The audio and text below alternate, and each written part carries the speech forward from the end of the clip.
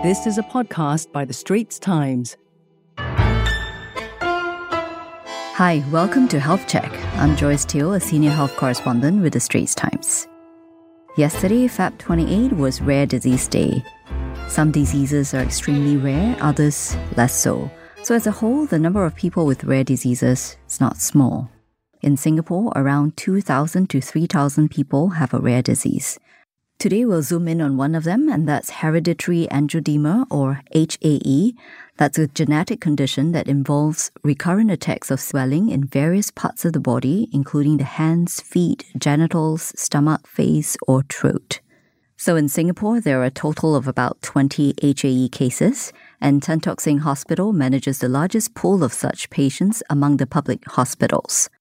So my guest today is Dr. Tan Zi Chin, a senior consultant from the hospital's Department of Rheumatology, Allergy and Immunology. And we're looking at HAE because the attacks that come with this disease can be life-threatening, and getting screened for it can help with the management of the disease. Hi, Dr. Tan. Welcome to Health Check. Hi, Joyce. Thank you for having me today. So the challenge with HAE is the unpredictable nature of the attacks, right? So tell us how frequent the attacks are and what can people with HAE do about it? So the full name is hereditary angioedema, or HAE for short. As what you've said, it is very unpredictable. The disease is also potentially fatal if the airway were to be swollen, and patients may actually suffocate. It's unpredictable in that there's really no way to tell how often a patient is going to get an attack, because some patients may have very frequent attacks, and yet there's still also a population of patients that may actually not have any symptoms at all until much later on in life. And that's sometimes how we diagnose some of our adult patients as well. We have an estimated 21 patients with HAE in Singapore, managed at the various government hospitals and institutions in Singapore. Tan Tock Seng does happen to have the largest number of HAE patients. Currently, we have 15 who are on active follow-up with us. So when do the symptoms usually appear? Typically, they usually happen in the first decade of life, and most patients are expected to have some symptoms by the time they hit 15 years of age.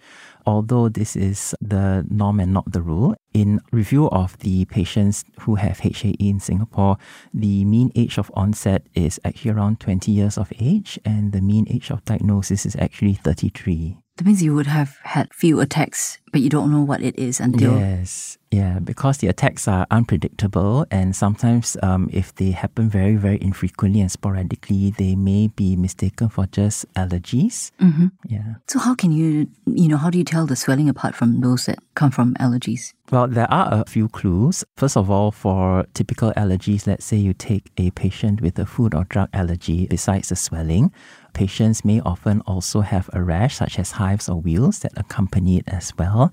And typically, patients are able to identify a trigger that brought upon the allergy, such as taking a wrong medication or food. Whereas in HAE, the attacks tend to be swellings only with very little rash per se, although there are certain types of HAE where a very specific rash may actually precede the attack. And HAE attacks come on very unpredictably, and patients are often not able to identify a trigger.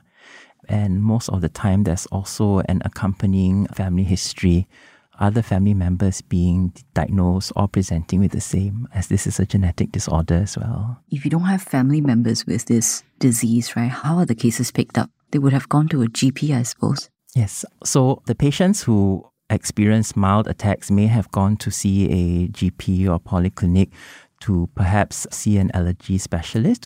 For other cases, the very first sign of the disease may already be a serious one with airway swelling, and they may present straight to the emergency department instead. Following which then, based on the history that we get and the test, then we do make the diagnosis that during that encounter. I see. So for the, you mentioned the swelling, right? How long does it usually last? Well, typically the swellings do self-resolve in a matter of days. This kind of swelling, because it does involve the skin or internal organs, does take a little bit longer, perhaps about 2 to 3 days as a ballpark figure. Earlier you mentioned that it can be fatal, right? Yes, indeed. How many cases are there in Singapore already? For fatalities, to my knowledge, we have 2 HAE-related mortalities, both who have had windpipe swelling. And it's unpredictable, right? Are there triggers to watch out for? Or? For patients who have HAE, the typical triggers would include infections, as well as what we would say is localized trauma to that area. So, for example, if a patient with HAE had perhaps knocked his or her hand, that limb may become swollen. Patients who sometimes undergo dental treatment, because there is actually instrumentation of the mouth and oral cavity, may actually develop a HAE flare at that specific region. So, yeah, it's something that we always advise our patients to be wary about. If you've been diagnosed with it, HAE, I mean, what can you do, right? Because you're just living day by day, just waiting for this attack to come on. There is actually light at the end of the tunnel, because there is medical treatment for patients with HAE. And this treatment comes in 2 broad categories. One is what we would say prophylactic treatment, which means medications taken on a regular basis to actually prevent HAE flares from coming out and to allow our patients to actually have a normal quality of life. And the other part of treatment would be what we would say the on-demand rescue treatment. If patients had any serious flare, it would be to quickly abort the flare and reduce the symptom severity. Oh, how is that done? There are many types available. The majority of the treatment for rescue is through an injectable. So this would be either intravenous, where the medication is administered into the bloodstream, or subcutaneous. In Singapore, we are using the intravenous form of treatment. It's called Barinet, and it is essentially what we call a recombinant protein that actually replaces the deficiency of the specific enzyme called C1 esterase inhibitor that patients with HAE have a lack of. Does that mean they must get to the hospital? Is that like a time period that they should get to the hospital? Well, generally, if there is any HAE flare, regardless of whether it's a mild one, even if it's a lip or eye swelling, we would advise HAE patients to seek medical attention, because there's always a risk that the flare may progress on to something more serious.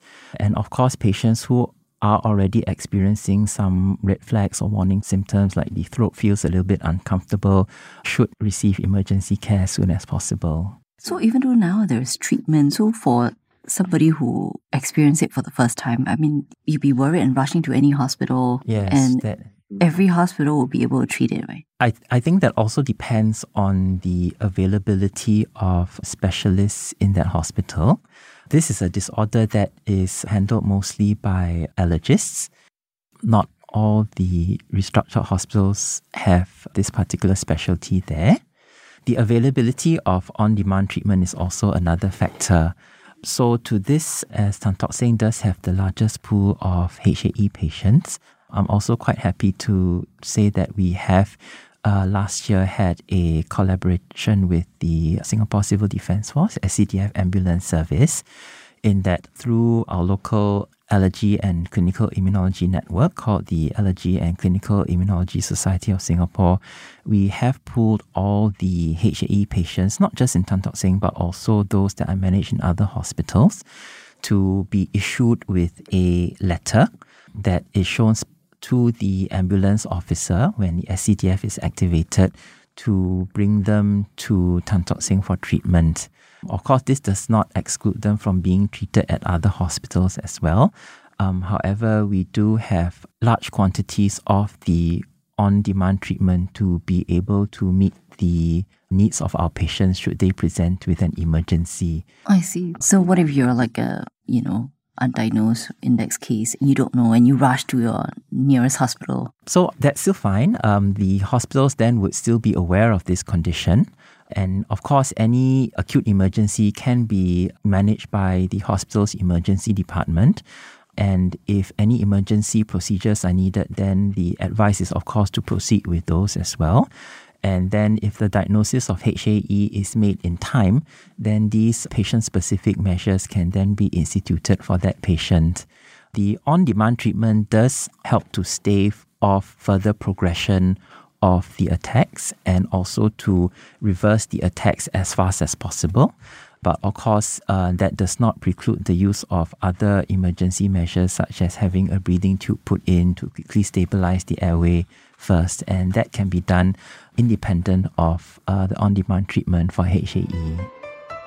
Find us on Apple, Spotify, Google Podcasts, or via the Google Voice Assistant and Amazon Alexa-enabled devices.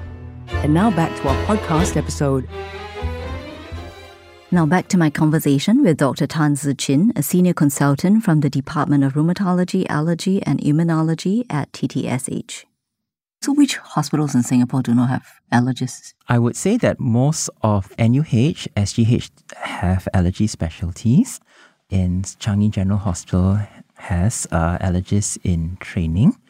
And there are also allergy-trained senior consultants in Khoo Teck Puat Hospital. So I think that covers most of the region. I think for the newer hospitals that are being established, that would then depend on the clinical need and services available. I see. Okay. I'm just wondering about the timing as well, because if you have swelling of windpipe, right? So the windpipe swelling can actually progress in a matter of minutes, and that's, I think, the frightening thing about this disease. However, most of the time, there is usually a bit of warning first. The patient may feel that there's a bit of throat discomfort and a bit of tightness, and that's when they should actually have the presence of mind to quickly seek help. And also, HAE patients may experience what we call a prodrome before an actual flare comes on. Some of these prodromal symptoms that have been reported in literature include just non-specific signs like perhaps malaise, feeling unwell, nausea and vomiting. And some patients even have a sense of agitation before an actual attack comes on because of basically how these enzymes involved in HAE sort of interplay with other cells in the body as well. So there are always perhaps a little bit of warning signs coming on.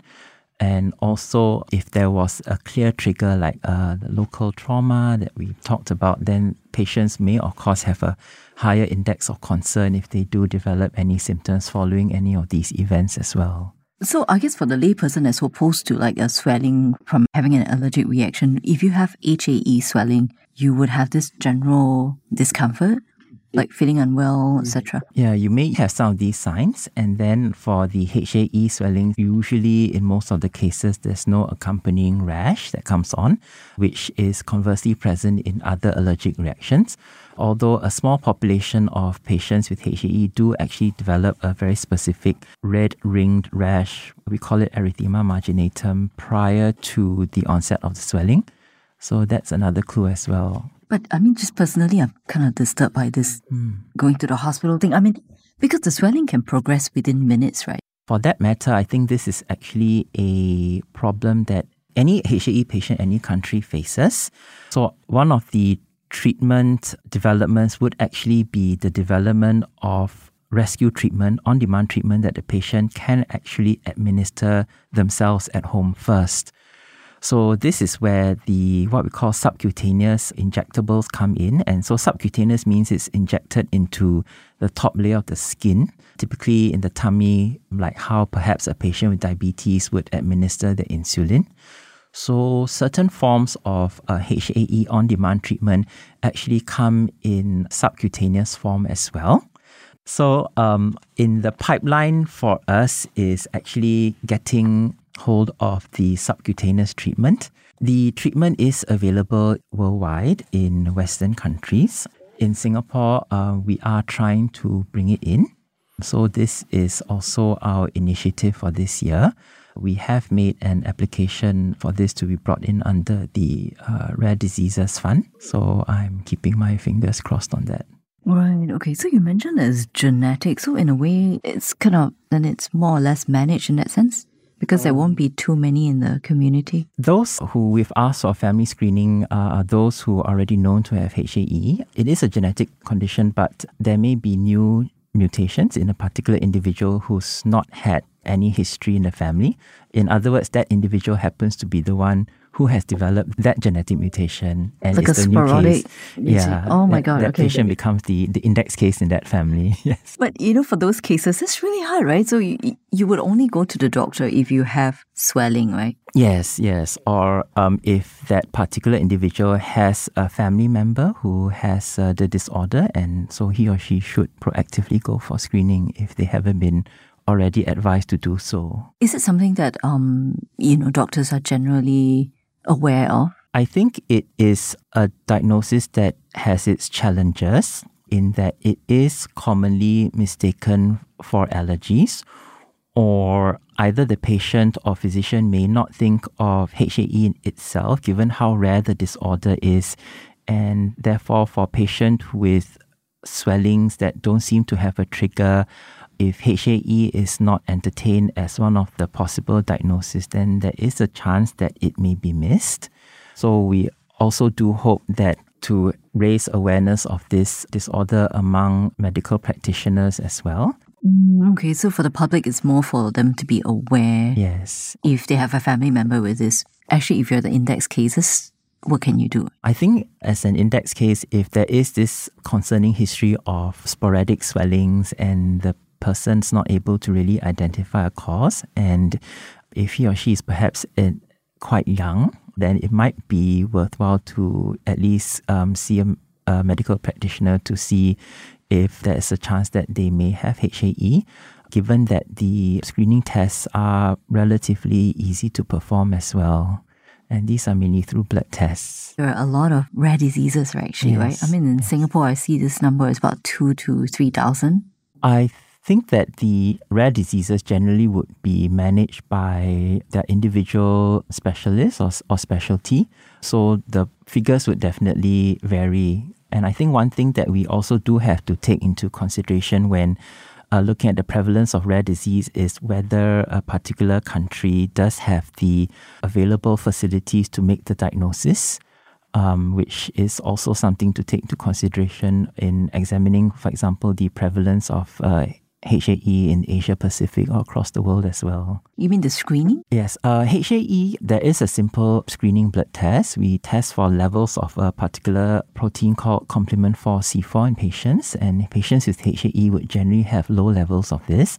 However, following that, we do still need to do the diagnostic test to confirm the disease, and not all countries would be equipped with the facilities to actually perform this test. How common is HAE? In Singapore, the prevalence of HAE is 0.33 per 100,000.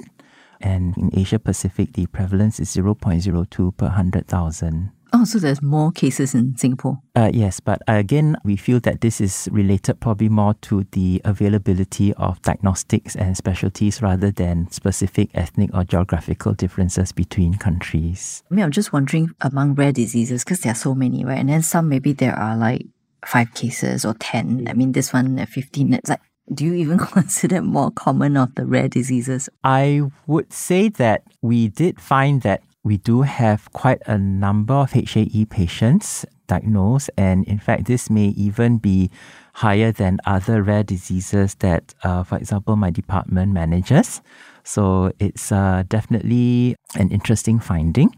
And in fact, there may be more HAE cases being diagnosed now because of, again, proactive advisory and recommendation of family members to get their other members screened.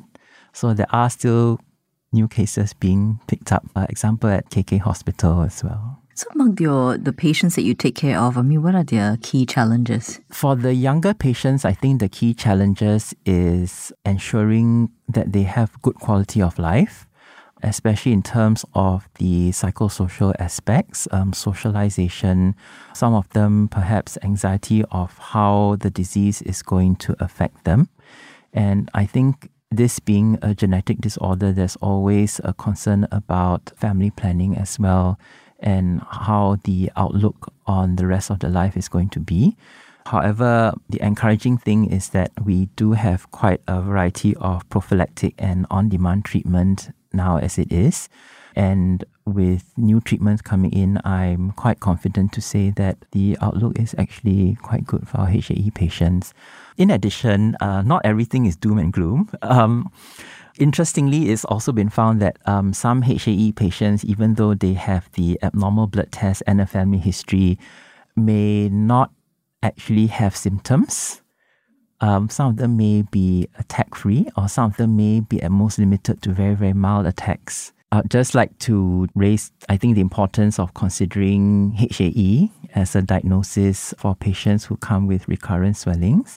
And perhaps for listeners, if there is anyone in the family with known HAE, do encourage the family to come for screening. And how much is this test? Is it expensive? It's not. I don't think I've got the exact figures, but it is actually a test that's readily available. So in government hospitals, it's not a test that's readily available at primary care, although primary care can do the initial screening test, which is a complement for, but the diagnostic tests need to be done at institution. Okay, great. Thanks, Dr. Tan. Thank you so much for having me. Thank you. Well, that's a wrap for Health Check, a podcast series by The Straits Times. I'm Joyce Steele. Don't forget to share this podcast episode with your friends and family. If you'd like to read my articles, we have links in the podcast text description below.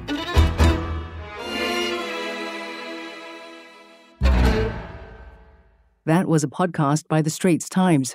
Send your feedback to podcast@sph.com.sg.